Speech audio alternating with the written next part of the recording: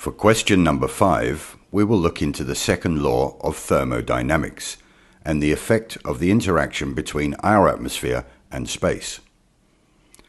As per usual, Ripley's is our preferred source of information. We live in a positively pressurized system, right next to a negatively pressurized system. In other words, we live in a non-vacuum and space is a vacuum. According to lamestream science, in between these two systems there is nothing.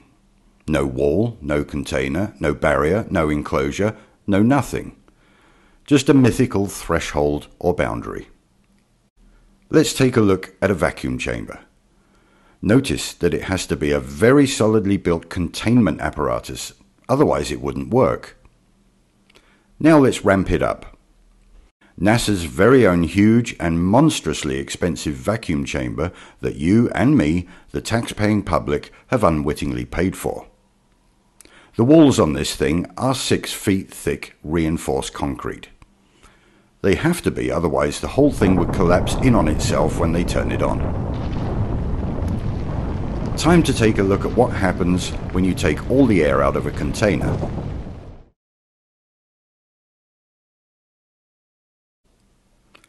Pretty violent reaction, wouldn't you say? That goods train container was made of some pretty robust material. Makes you think about the magical qualities of one of these, doesn't it? But basically you can see that it's very light and it's very flexible and it's very reflective. Do you want to give it a try? We'll come back to the preposterously expensive spacesuits in another fanboy question in the future.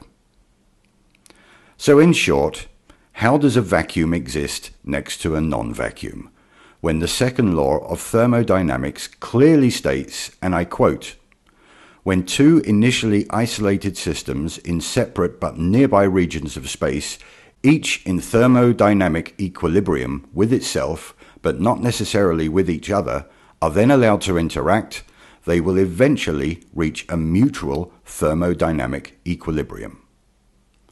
Oh, and by the way, it also quotes this: "The second law is applicable to a wide variety of processes, reversible and irreversible. All natural processes are irreversible."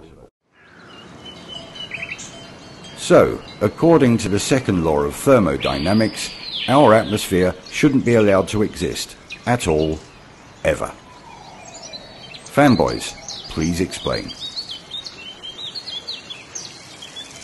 Spacebusters, the channel that makes you think for yourselves.